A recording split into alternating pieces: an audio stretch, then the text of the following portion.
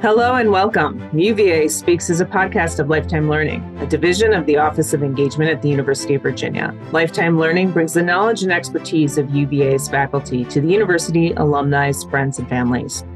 My name is Susan Lynch, and I am the Associate Director of Lifetime Learning at the University of Virginia's Office of Engagement.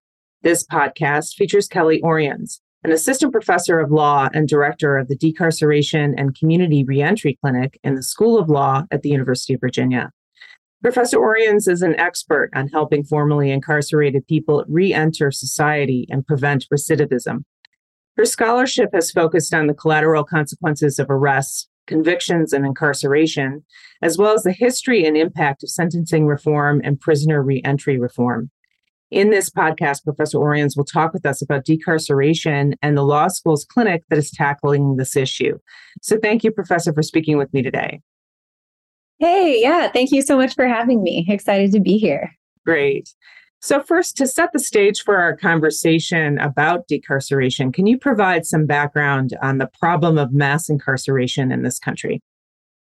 Definitely.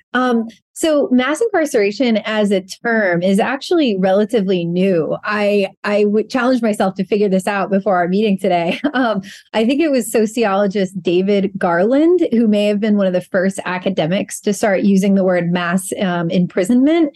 And then Michelle Alexander, in her book, The New Jim Crow, brought the term mass incarceration into the mainstream. At a most basic level, mass incarceration refers to the dramatic rise in incarceration rates that kicked off in the 1960s when about 1 out of every 1,000 adult Americans were incarcerated. By 2008, the rate of incarceration was 1 out of every 100 adult Americans. And one thing that's crucial to understand about this statistic is that the criminal legal system and incarceration do not impact communities equally. For example, at least half of federal drug cases are brought against Latinx people, and Black folks, who make up approximately 13% of the entire population, are more than a third of the incarcerated population. And this steep incline in the number of people living in prisons and jails over the last 60 years was driven by several factors. One, the war on drugs, or I should say the failed war on drugs. The deinstitutionalization movement, referring to the closure of inpatient mental health facilities beginning in the 1950s, welfare reform, and restrictions on access to employment and housing for people with felony convictions when they leave prison. In fact, the process of leaving prison is so bad that there are currently more people in prison for a second or subsequent term than for the first time. We call this the cycle of incarceration in academic circles, and we often refer to it by that term because it what has resulted is that 1 out of every 2 people released from prison in this country return within 5 years. And this cycle has been plaguing the carceral system for actually more than a century. When I start my course every semester on the first day, I ask my students to read documents from about 150 years ago, because I think it's really important for them to consider that for more than a century, the United States has been wrestling with the question of incarceration, and in particular, reentry from incarceration. Interestingly, one of the earliest documents that we review is from 1870. It's a declaration of principles written by the National Prison Association, which is today known as the American Correctional Association. And even then, they acknowledge that education, poverty, employment, mental health are root causes of incarceration and reincarceration. In 1923, the Census Bureau reported that at least 60% of people leaving prison were going back.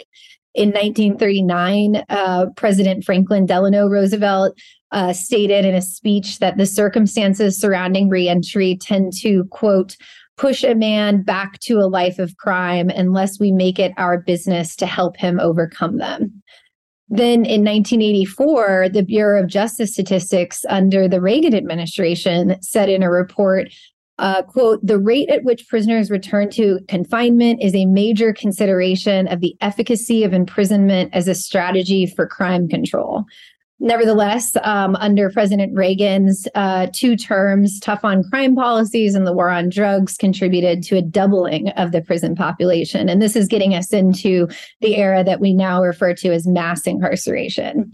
Unfortunately, it only continued to grow under his successor, President Bill Clinton, due in particular to the 1994 crime bill, which scaled back parole and lengthened sentences and provided $12.5 billion to construct prisons.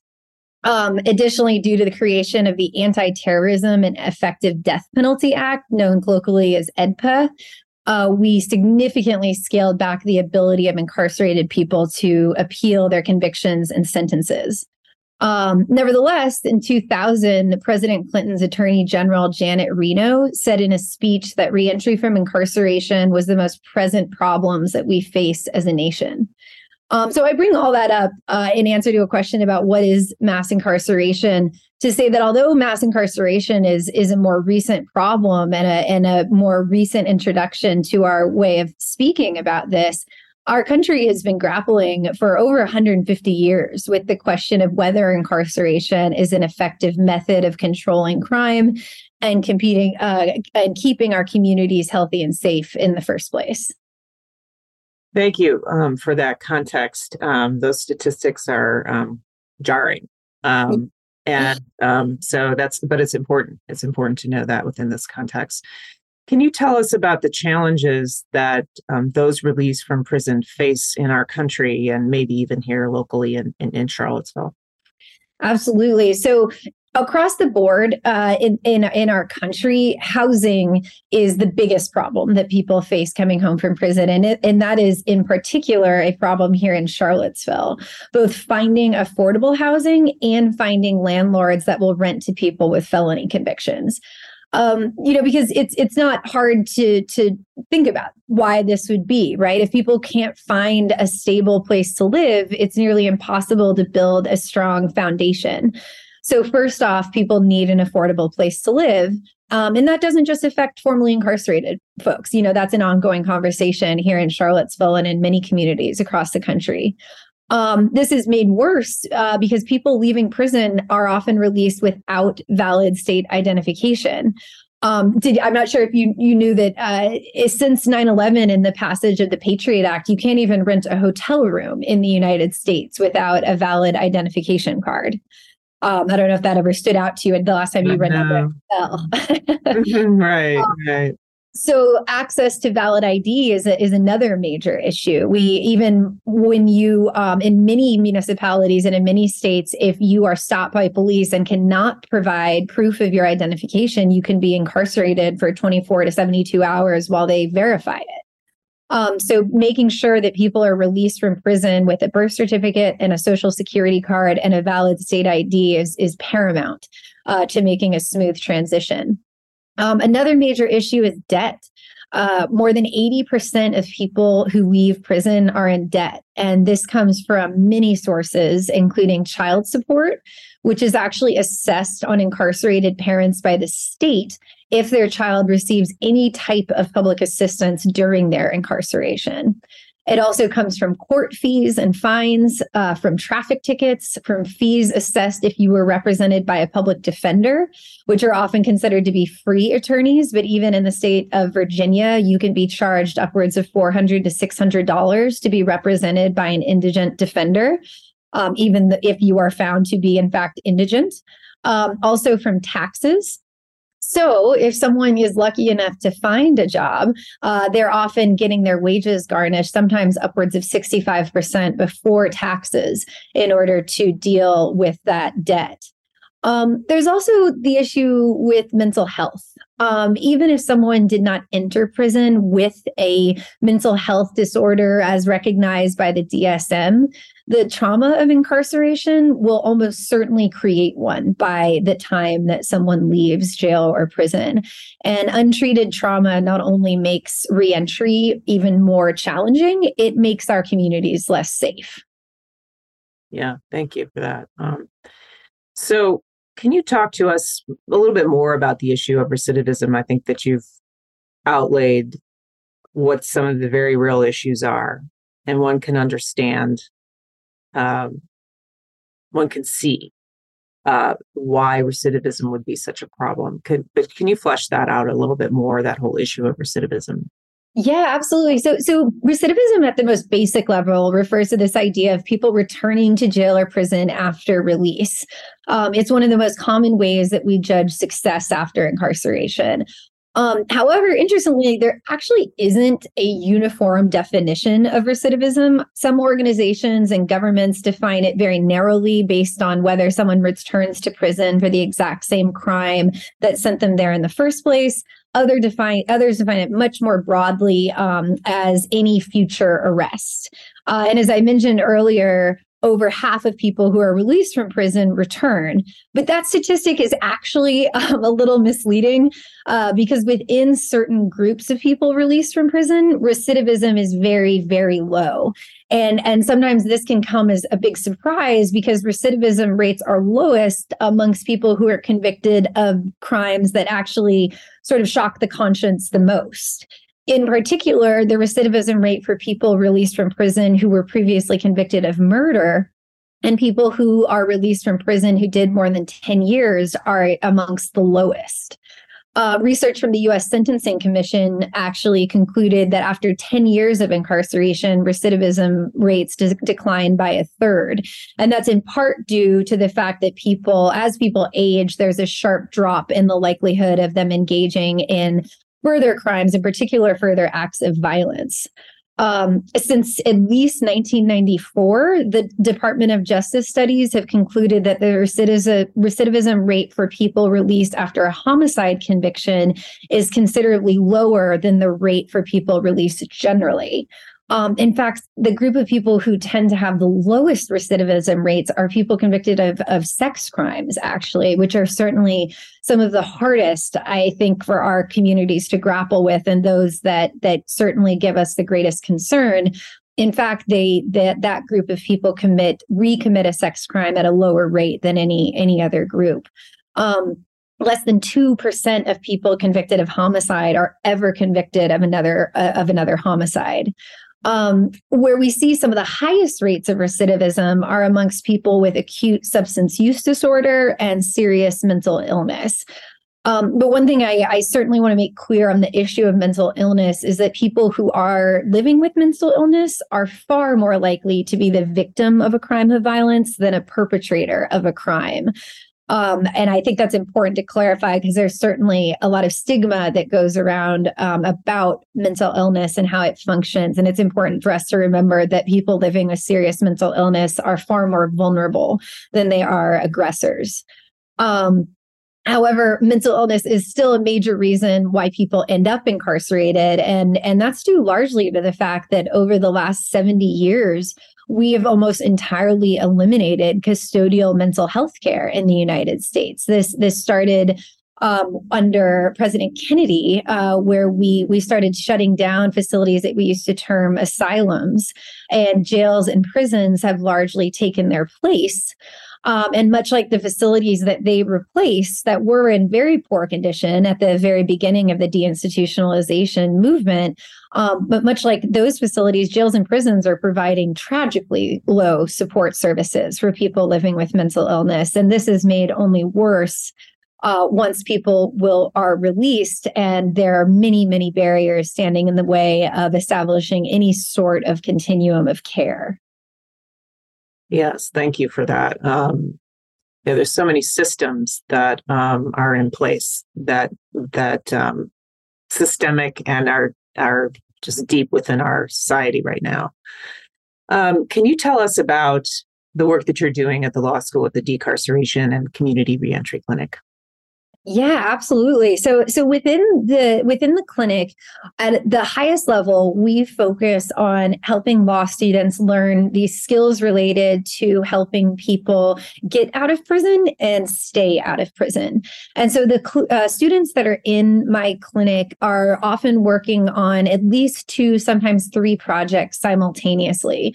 At least one of those is related to legal work that's associated with either clemency, referring to executive actions that can result in people coming out of prison, most commonly pardons by a governor or by the president, as well as applications for post-conviction relief, which are one of the few options that people have once they are sentenced in order to undo or mitigate a lengthy sentence. And this is directly addressing some of the extreme sentences that we saw come about in the aftermath of the 1994 crime bill.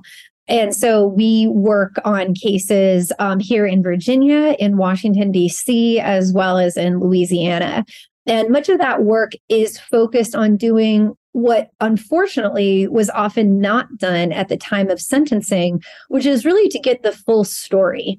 This involves doing a very detailed social history with our clients and interviewing collateral witnesses, also engaging parties that were harmed. If a case that we're working on involved harm to somebody, whether somebody was killed or whether somebody was injured or whether someone suffered property damage to their property, we do what we call defense-initiated victim outreach, where we engage with the harmed parties. And this is really a very important theme within the clinic, and something that we spend a lot of time talking about is that this binary opposition of offender versus victim is really a false binary. The vast majority of people that are incarcerated and whose families are impacted by incarceration wear both hats simultaneously. Most of the clients I have ever represented have been people who have inflicted harm on their communities and people that they know, and have also been victims of harm and have had loved ones who have been murdered, who were victims of sexual abuse, who are victims of child abuse. And so it's not as clean as saying, there are some people in our community that harm people and other people that are harmed. It's a bit more complicated than that. And we spend quite a bit of time engaging with that harm so that we can better understand what it means to build a system that could properly address that harm and redress some of the mistakes that we have made in the past, in particular around extreme sentencing. And, to use the words of Brian Stevenson, who we were lucky enough to hear from in the spring at UVA, our goal is to get proximate with people who have been condemned, because we think that it is in those interactions that we learn the most about how much better we as a community and as a society can be and where we're falling short. So that's on the one side, that's the sort of getting out aside. On the staying out side, one of my students who just graduated, Whitney Carter, she just graduated from the law school. When she was a second-year law student, she and another student, Juhi Desai, designed a survey which was put together for the purpose of trying to better understand the experiences of formerly incarcerated people who in Virginia.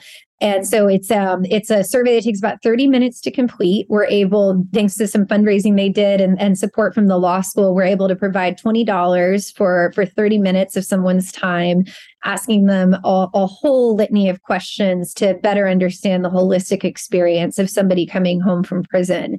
With the results of that survey, and we've interviewed over 100 people so far, we are able to identify common and recurring themes so that we can target our resources in the clinic to helping people resolve those issues.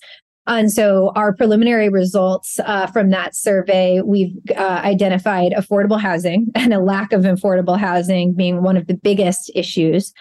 Record sealing and access to record sealing so that so that we can limit the ways in which someone's prior convictions can be used against them is another big issue. Becoming a full citizen again is one of the biggest requests that we get in the clinic. People want to have all their civil rights restored that they lost by virtue of their conviction and their incarceration. Also, things like creating a will or a power of attorney for somebody who's going into incarceration so that their loved ones can act on their behalf while they're incarcerated, so that someone's the property or estate or any possessions they might have can be protected by a will should something happen to them. Also, driver's license reinstatement is and dealing with delinquent traffic tickets. Also, the debt that accompanies them is a major issue that we confront. And we're continuing to conduct the survey, both with people who have recently been released, and also thanks to Colonel Coomer, the superintendent for the Albemarle Charlottesville Regional Jail. We're interviewing people who are pre-release so that we can start that transition process before somebody gets out and ensure a smoother transition.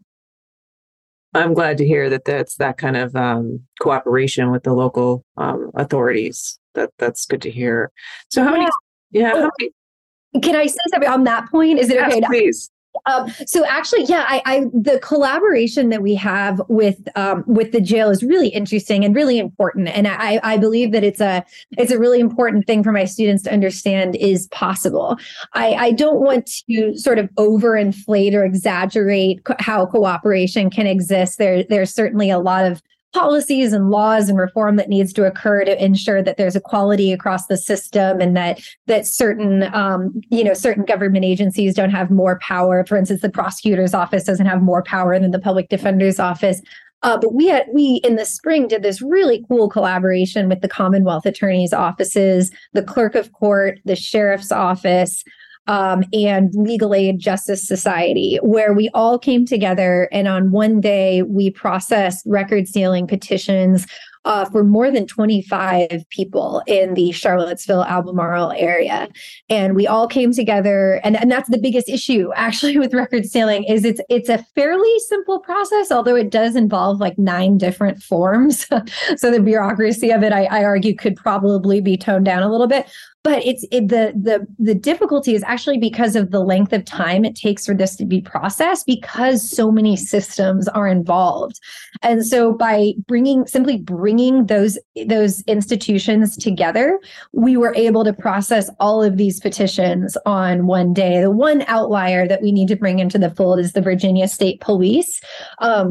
And we want to invite them to be an actual player at the table the next time we do it. But for this one day, it was just this incredible example of, it didn't require changing any laws. It didn't even require a ton of money. It just required all of us agreeing to work together and to be physically present in a building on the downtown mall. And we were able to get so much done. And I think sometimes it's just as simple as that.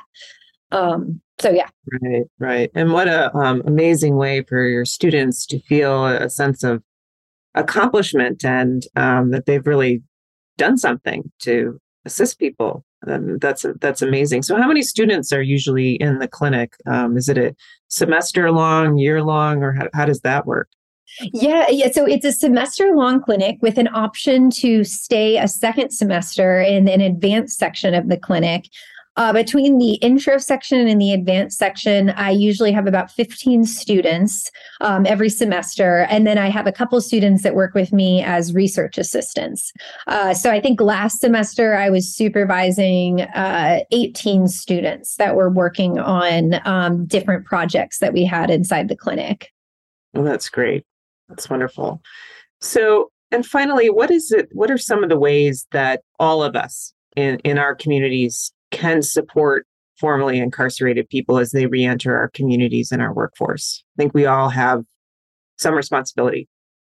And I got to say too, I think more and more I meet people where this is the default. I think years ago, maybe 20 years ago, when I really first started doing this work professionally, I had an incarcerated family member growing up, so I knew this on a personal level. But on a professional level, it was much more adversarial 20 years ago. It was much harder to find people that cared about this issue. Now it's far more common that I meet people that are really deeply enthusiastic about wanting to do better. And so I have a couple thoughts on that. At a basic level, business owners and landlords should not be using arrest or conviction history as the sole determinant of whether they are going to offer someone a job or a place to live, period. For one, because it's only feeding issues that are driving people back into incarceration. Access to housing and access to employment are incredibly crucial for someone being able to be successful and stay out of prison once they've been released. But also because arrest and conviction history are just not good indicators of someone's worth. Even if our criminal legal system impacted every community equally and fairly, which we know it does not, I still believe that every person is worth more than the worst thing that they've ever done. And I am stealing that quote from Sister Helen Prejean. But that's really just one way, and it only speaks to those members of our communities that employ and house people. More generally, I think all of us need to stop accepting our criminal legal system as the best we can do. I, like a lot of people that might listen to this, have been impacted by violence, gun violence, domestic violence, and like many people, I love people and have loved people who are dealing with mental illness or substance use disorder and have had to wrestle with the criminal legal system being the only system that seems to respond directly to those issues. And so, like people who may have had similar experiences, I know that the criminal legal system is not enough. And I meet more and more officers and more prosecutors every day who agree emphatically with that, who know they and their offices are not equipped, nor were they ever really intended to be the groups that was respond to these issues, which are which are truly public health issues. But as I outlined when we first started talking, for more than 150 years, we have been wrestling with this system and recognizing its limitations. And what's resulted is that we've built the largest prison population in the world. And if that system worked, we would theoretically be the safest and healthiest country in the world, which we absolutely are not. And now I'm not saying that we should shut down the system and shut down prisons tomorrow. And I'm not saying that there are not people who absolutely need to be incapacitated in order to protect them and those around them. But the cost of the U.S. prison system is estimated at about $80 billion annually. And when you factor in the social cost of incarceration, that figure balloons to over $1 trillion. And speaking just for myself, I do not feel as though we are getting $1 trillion worth of value from our current system. So I would ask all of us in earnest to at least question, whether we should continue to tolerate our current system. And if you come to the same answer as I do, then I ask that we give ourselves permission to radically reimagine what the health and safety of our communities could look like if we were to invest $1 trillion into a different way of doing things, and then actively work for that change, both by voting in leaders who will also share that radical imagination, and being leaders and members on our block, in our neighborhood, in our zip code that are promoting radical imaginative ideas. Right. Thank you. There's so much to think about. And thank you for framing this issue and allowing us to think about it in perhaps a different way than we're thinking about it right now. And it can expand our understanding of really this issue. So I want to thank you so much, Professor Oriens, for sharing this information, about your important work. I have had the opportunity to speak to Deidre Enright and the Innocence Project. She's now at the Project for Informed Reform. And also I did a virtual program with Deidre Enright and Rachel Harmon around the Center of Criminal Justice. So I know that the law school is working. There's so many aspects to this issue, and it's impressive to see that the law school is working on this in so many different ways. So thank you so much for sharing your knowledge and expertise with UVA's alumni, friends, and families. Thank you so much for having me. And thank you all for listening. Thank you. And thank you all for listening. For upcoming podcasts and other lifetime learning programming, recordings, and blogs, please visit our website at engagement.virginia.edu/learn. You can also find our podcast on the Virginia Audio Collective, which is a network of UVA podcasts hosted by WTJU Radio and can be found at virginiaaudio.org. So thanks again, and we look forward to taking part in future Lifetime Learning programs.